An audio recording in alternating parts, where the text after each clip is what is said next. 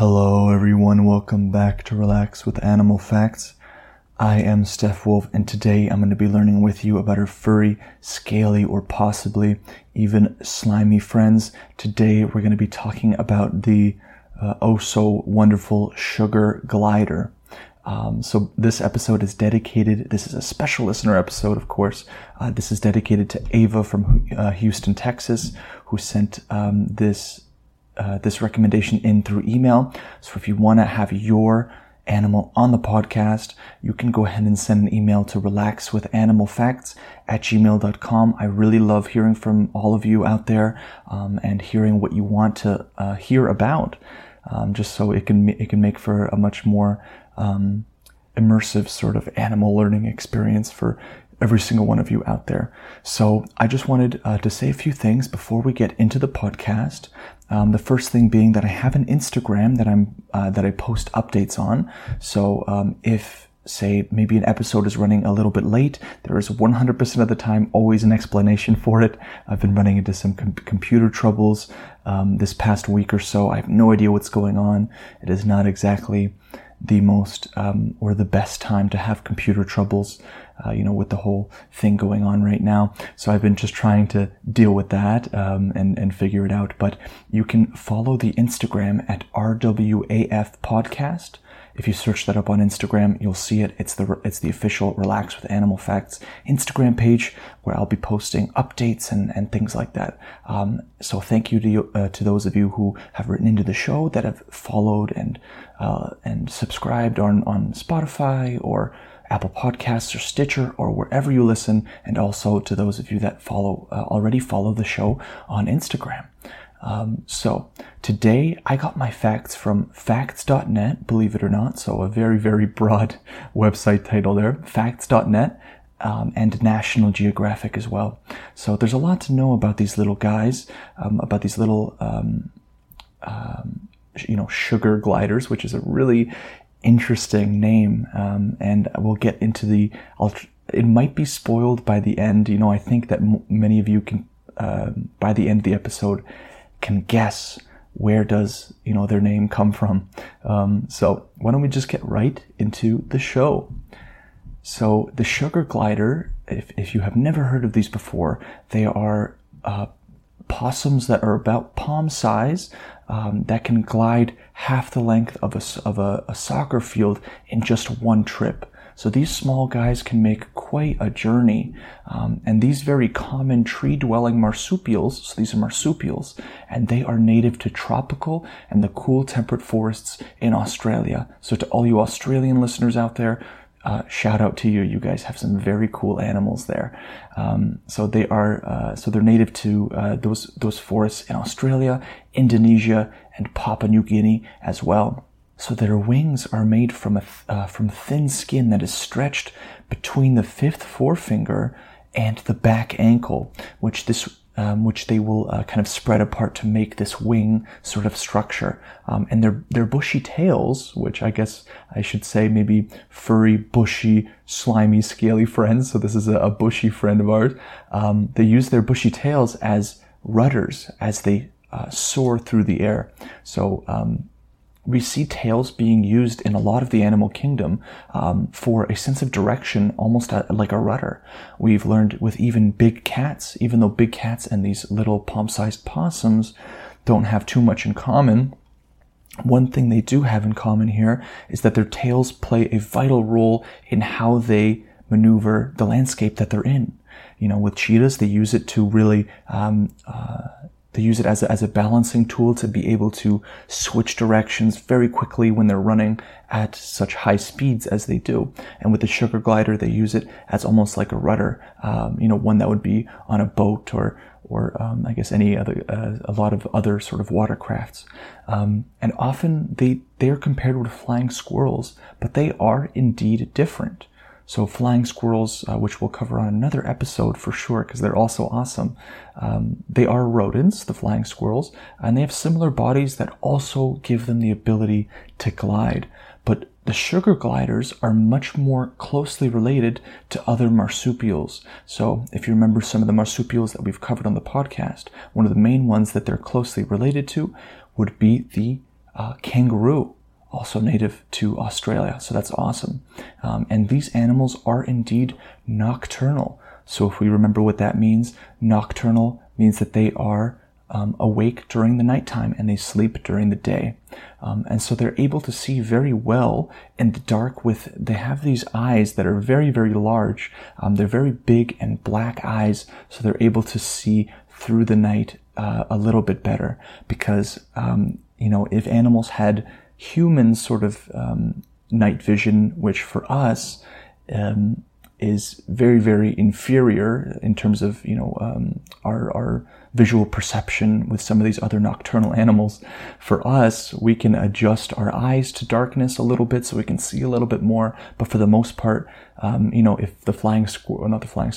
if the sugar glider had similar vision to humans, they would probably be in trouble. They might want to switch from nocturnal to, being awake during the daytime instead. And they have mostly gray fur, but their underbellies are going to be white and their heads have black stripes. Now, I couldn't find anything to do with maybe the advantages to having this kind of color, of having an underbelly that's a different color, being white, and their heads having even black stripes. The first things that come to mind is maybe it's camouflage, maybe something like that. We learned on the penguin podcast very recently that the bellies of penguins are white. So when they're swimming on kind of closer to the surface of the water, they can blend in easier to the sky. So it almost acts like a camouflage. But here I couldn't find anything, so I can only make a few assumptions, maybe some educated guesses. But in their environment, in the temperate forests, in tropical forests, I don't see how a white underbelly would necessarily benefit them, when it comes to camouflage. So maybe they are just that color because they're that color, and nature says so. So these creatures live in the branches of trees, and while they are able to maneuver in different ways, such as crawling and walking, they like to glide from branch to branch. They can't actually fly. Same with the flying squirrel. When you see the flying squirrel, or when you just read the name, you imagine a squirrel kind of flapping its arms up and down. But just like the flying squirrel, the sugar glider can't actually independently fly, which is maybe why they're not called sugar flyers, but instead sugar gliders. So although they have, this piece of skin that is able to allow them to maneuver through the air in this very aerodynamic and cool way, they can't independently fly and take off like many other birds and different sort of animals like that. And it is actually the sugar gliders and flying squirrels who inspired the invention of the wingsuit. So, human beings, this is what I love about learning from animals and learning about nature, because, it can inspire inventions in our real, day to day. There are so many things that animals have down that we have taken, to kind of apply to greater technologies and things like that. And while the wingsuit looks very fun, for me, it looks just a tad too dangerous. It looks like it would be an absolute, I don't know what word to use, a hoot of a time. I'm a young guy, saying a hoot of a time seems a little bit odd for me. Skydiving feels like one thing, but using a wingsuit feels like a totally next level sort of thing. But maybe that's just how I'm perceiving it. But anyways, moving on. In the wild, the sugar gliders will spend most of their time up in the canopy of the trees, which is their natural environment, as we just established. And it's their natural environment for a few reasons. First reason being, it allows them to stay safer from bigger predators that are present on the ground, which is why they will very rarely make a landing on the ground. And to get from tree to tree, they will leap and glide, which will minimize the risk of getting attacked from creatures on the ground. I'm sure that they could get in trouble from other sort of flying predators, things like eagles and hawks, although I don't know how their populations are in the areas in which this marsupial lives, but I'm sure that they do have predators that are able to fly as well. So they will make their nests in holes of old trees, which they will either find already ready-made for them, sort of like a sugar glider version of an Airbnb. That's how I like to think about it. Or they will just create it themselves. So these are creative little guys, but they will also take advantage of one that's already pre-made for them, or maybe not for them, but for a previous glider. So they will nest in these tree hollows with up to 10 other adults. And in addition to the forest, they've also been found in different places like rural gardens, for example. And females will have 1 or 2 young. And if you remember about the offspring that are native to Australia, what their babies are usually called. We covered this on the Kangaroo podcast, for example. And if you remember, they are called joeys. So they will have 1 or 2 young at least once a year. And the young will stay with their mothers until they're about 10 months old. So 10 months old is a decent amount of time, especially for an animal of this size and things like that, to stay with the mother. Of course, this it is for some animals they spend much more time. For some animals they spend much less time. So we've covered both on the podcast, which is very awesome. So the sugar glider is, of course, admired for their aerodynamic abilities, their skills that they have. So a full-grown adult can glide as far as 150 feet, which means that they lose about 3 feet in height for every 6 feet traveled. So that is precisely why they are able to cover such a large distance. So by moving their arms, their bodies, and their tails, they can change direction, angle, and even speed to make sure that they are landing where they are aiming to land. So this will allow them to do things such as catch insects in flight. So while they don't actually flap their membranes, so the membranes is what is the name they're attributing to the piece of skin that acts as the wingsuit for them. So they don't actually flap their arms like birds do, and this makes sure that they use less energy while in flight and just use, nature's gift of wind and I suppose their innate sense of aerodynamics. And I think it's so cool that they have this innate sense to be able to land how they want to land and change these complex variables like speed and angles and things like that to go where they want to go. So this is why animals are just so amazing. And sugar gliders are extremely sociable creatures. So they will live in groups, and also how they live in groups is really interesting, which we'll get into in just a second. So despite this we've covered a few different lifestyles on the podcast. We've covered some that are solitary, but these gliders are considered to have a communal lifestyle. So one that likes to be with others of its kind. And each one likes to have its own separate home called the nest. And each nest will contain either a lone creature or, as we talked about, up to 10 individuals, which would cover an entire family. And so to make sure everyone in the group knows who owns and lives in the nest, each sugar glider will do something very common among the animal kingdom, which is pee or urinate in its home. So I'm very glad this is not a trait we developed as human beings, because it would make visiting other people's homes very unpleasant.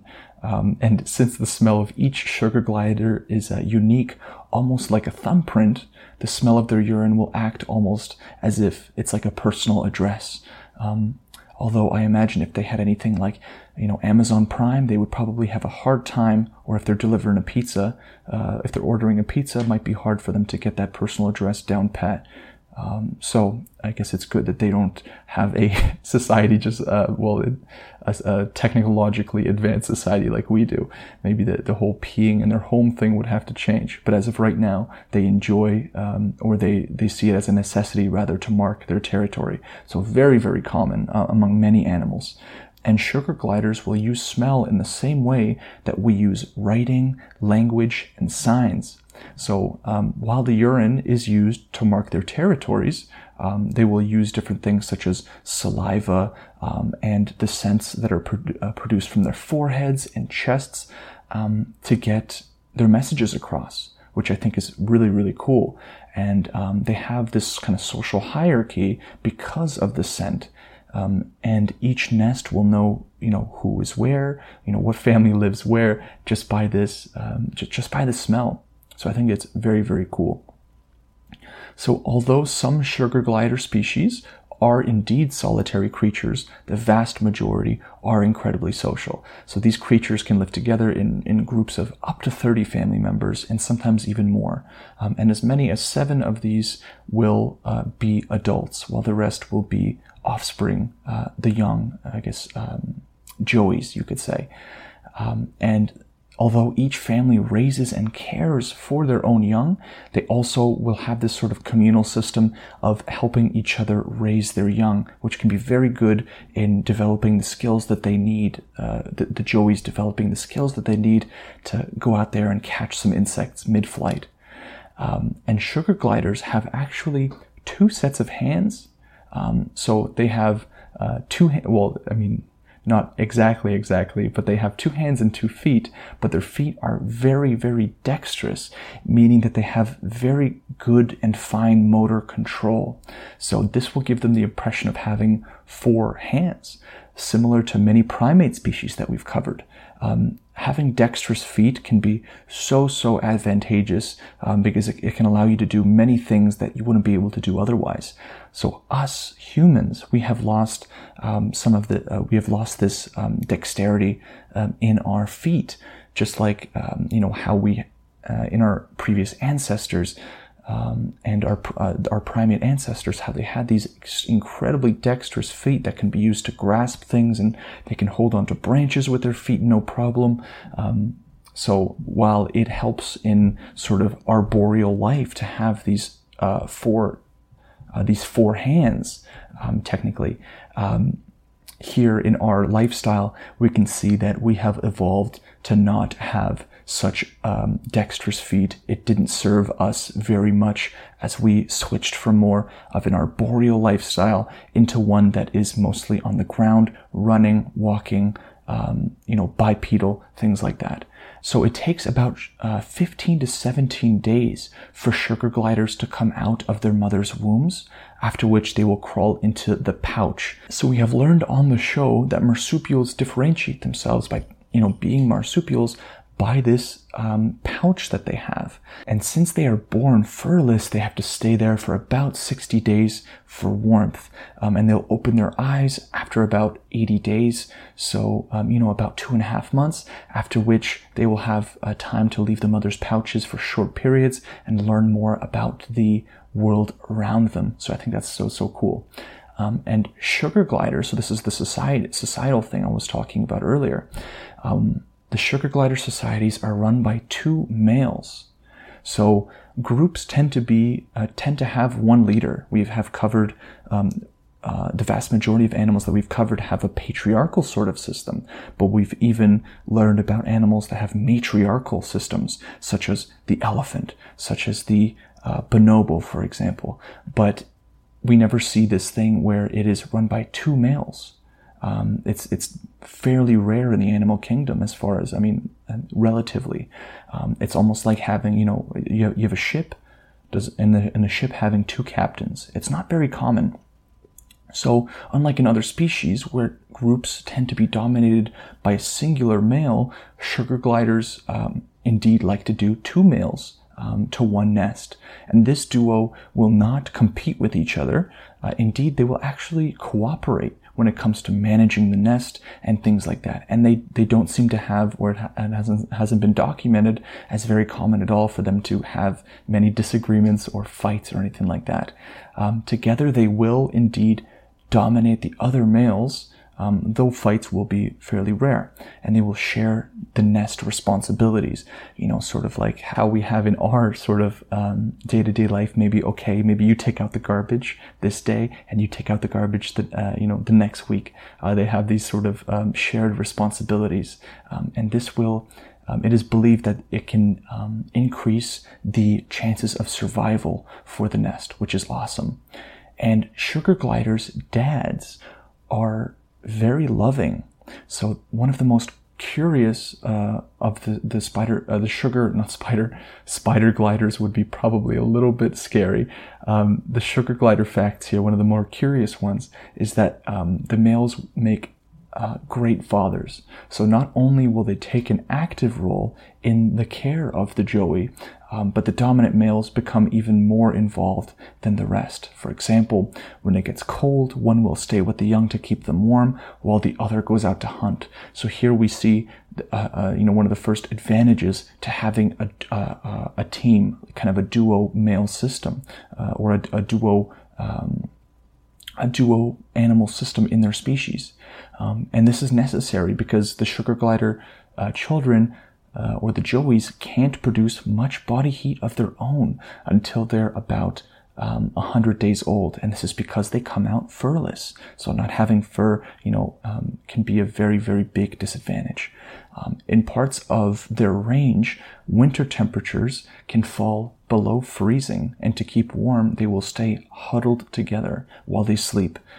So something we've also seen in penguins. So penguins, for example, do this sort of huddling behavior, and it allows for a much, much greater chance of survival, and it benefits everybody involved because everyone gets the heat. Of course, whoever's closer to the center gets more heat. And that, along with shorter periods of reduced body temperature called torpor, I don't know if I'm saying that right, Torpor, and it will help them save energy on colder days. So I think it would be worth definitely researching more into these periods of reduced body temperature called torpor. I think it's pretty cool.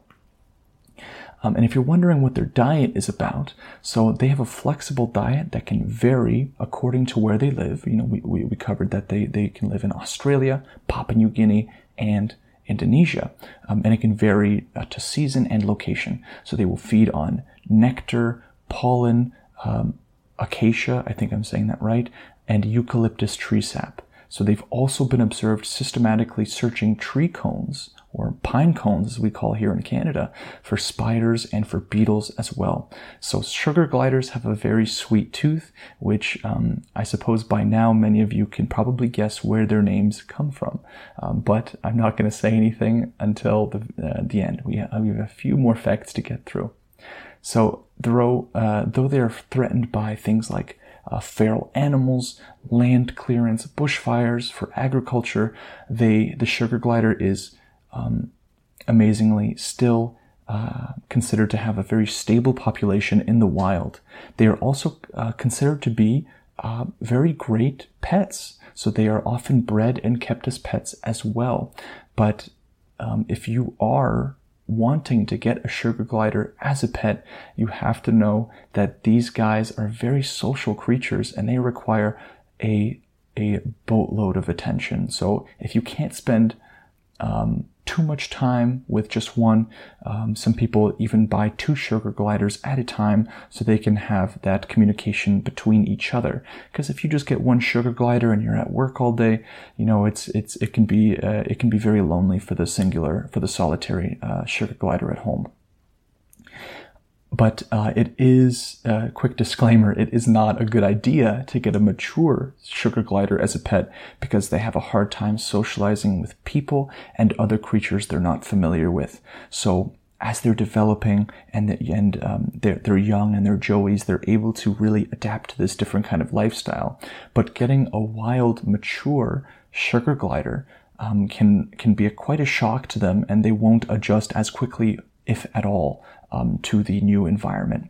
So for the final fact for today, this is the sugar glider. Why are they named this? So of course they have a sweet tooth, so they have a preference for very sweet foods, and the glider part is just that they have this ability to glide through the air. So of course that probably seemed obvious to many of you who are listening. But for those of you who guessed it, good job. For those of you that didn't, absolutely no problem. You can always guess on next week's episode. And now it is time for listener mail. So this comes from Ava from Houston, Texas. So I'm using the same email in which Ava recommended to me to do this podcast. Ava writes, "Hello again, it is Ava from Houston, Texas. I had a few more animal suggestions for you. And Ava suggested the sugar glider, axolotl, and the ibex. So very, very cool animals that one of which we just covered. And Ava continues here. By the way, I am fine if you say my name on the podcast, and I wanted to say thank you to you for making these podcasts and keeping them going, because they are literally the only thing that can put me to sleep at night. I've listened to every episode multiple times, but they are still just as good. My sister likes to listen to them at night with me too sometimes. She said, so thank you. You're a miracle worker, and I mean it. So I just wanted to let you know how little did you know you are changing the world, and that is a pretty cool accomplishment. Sincerely, Ava. So these kind of emails that you guys send to me, they just put a smile right on my face. I love reading stuff like this. I love reading any mail coming from people listening and fans of the show. Thank you so much for writing in, Ava. This episode wouldn't be possible without your support, and for all the rest of you who listen to the show on a regular basis, who follow the show on Spotify. If you're not following already, click that follow button. It really helps get this show out to many other people that want to relax to animal facts just like you. If you're interested in supporting this podcast a little bit further, you can go to patreon.com/RWAF podcast, where we are posting brand new exclusive video episodes every single week. Last week, we just posted the woolly mammoth episode. Such a fun episode. So if you want to see what Steph Wolf looks like, if you want to learn about also some of the animals that have gone extinct and some of the lessons that we can learn from this, you can go to patreon.com/RWAF podcast. Regardless, thank you all for your support, and I hope you enjoy the next episode with the next animal. Take care.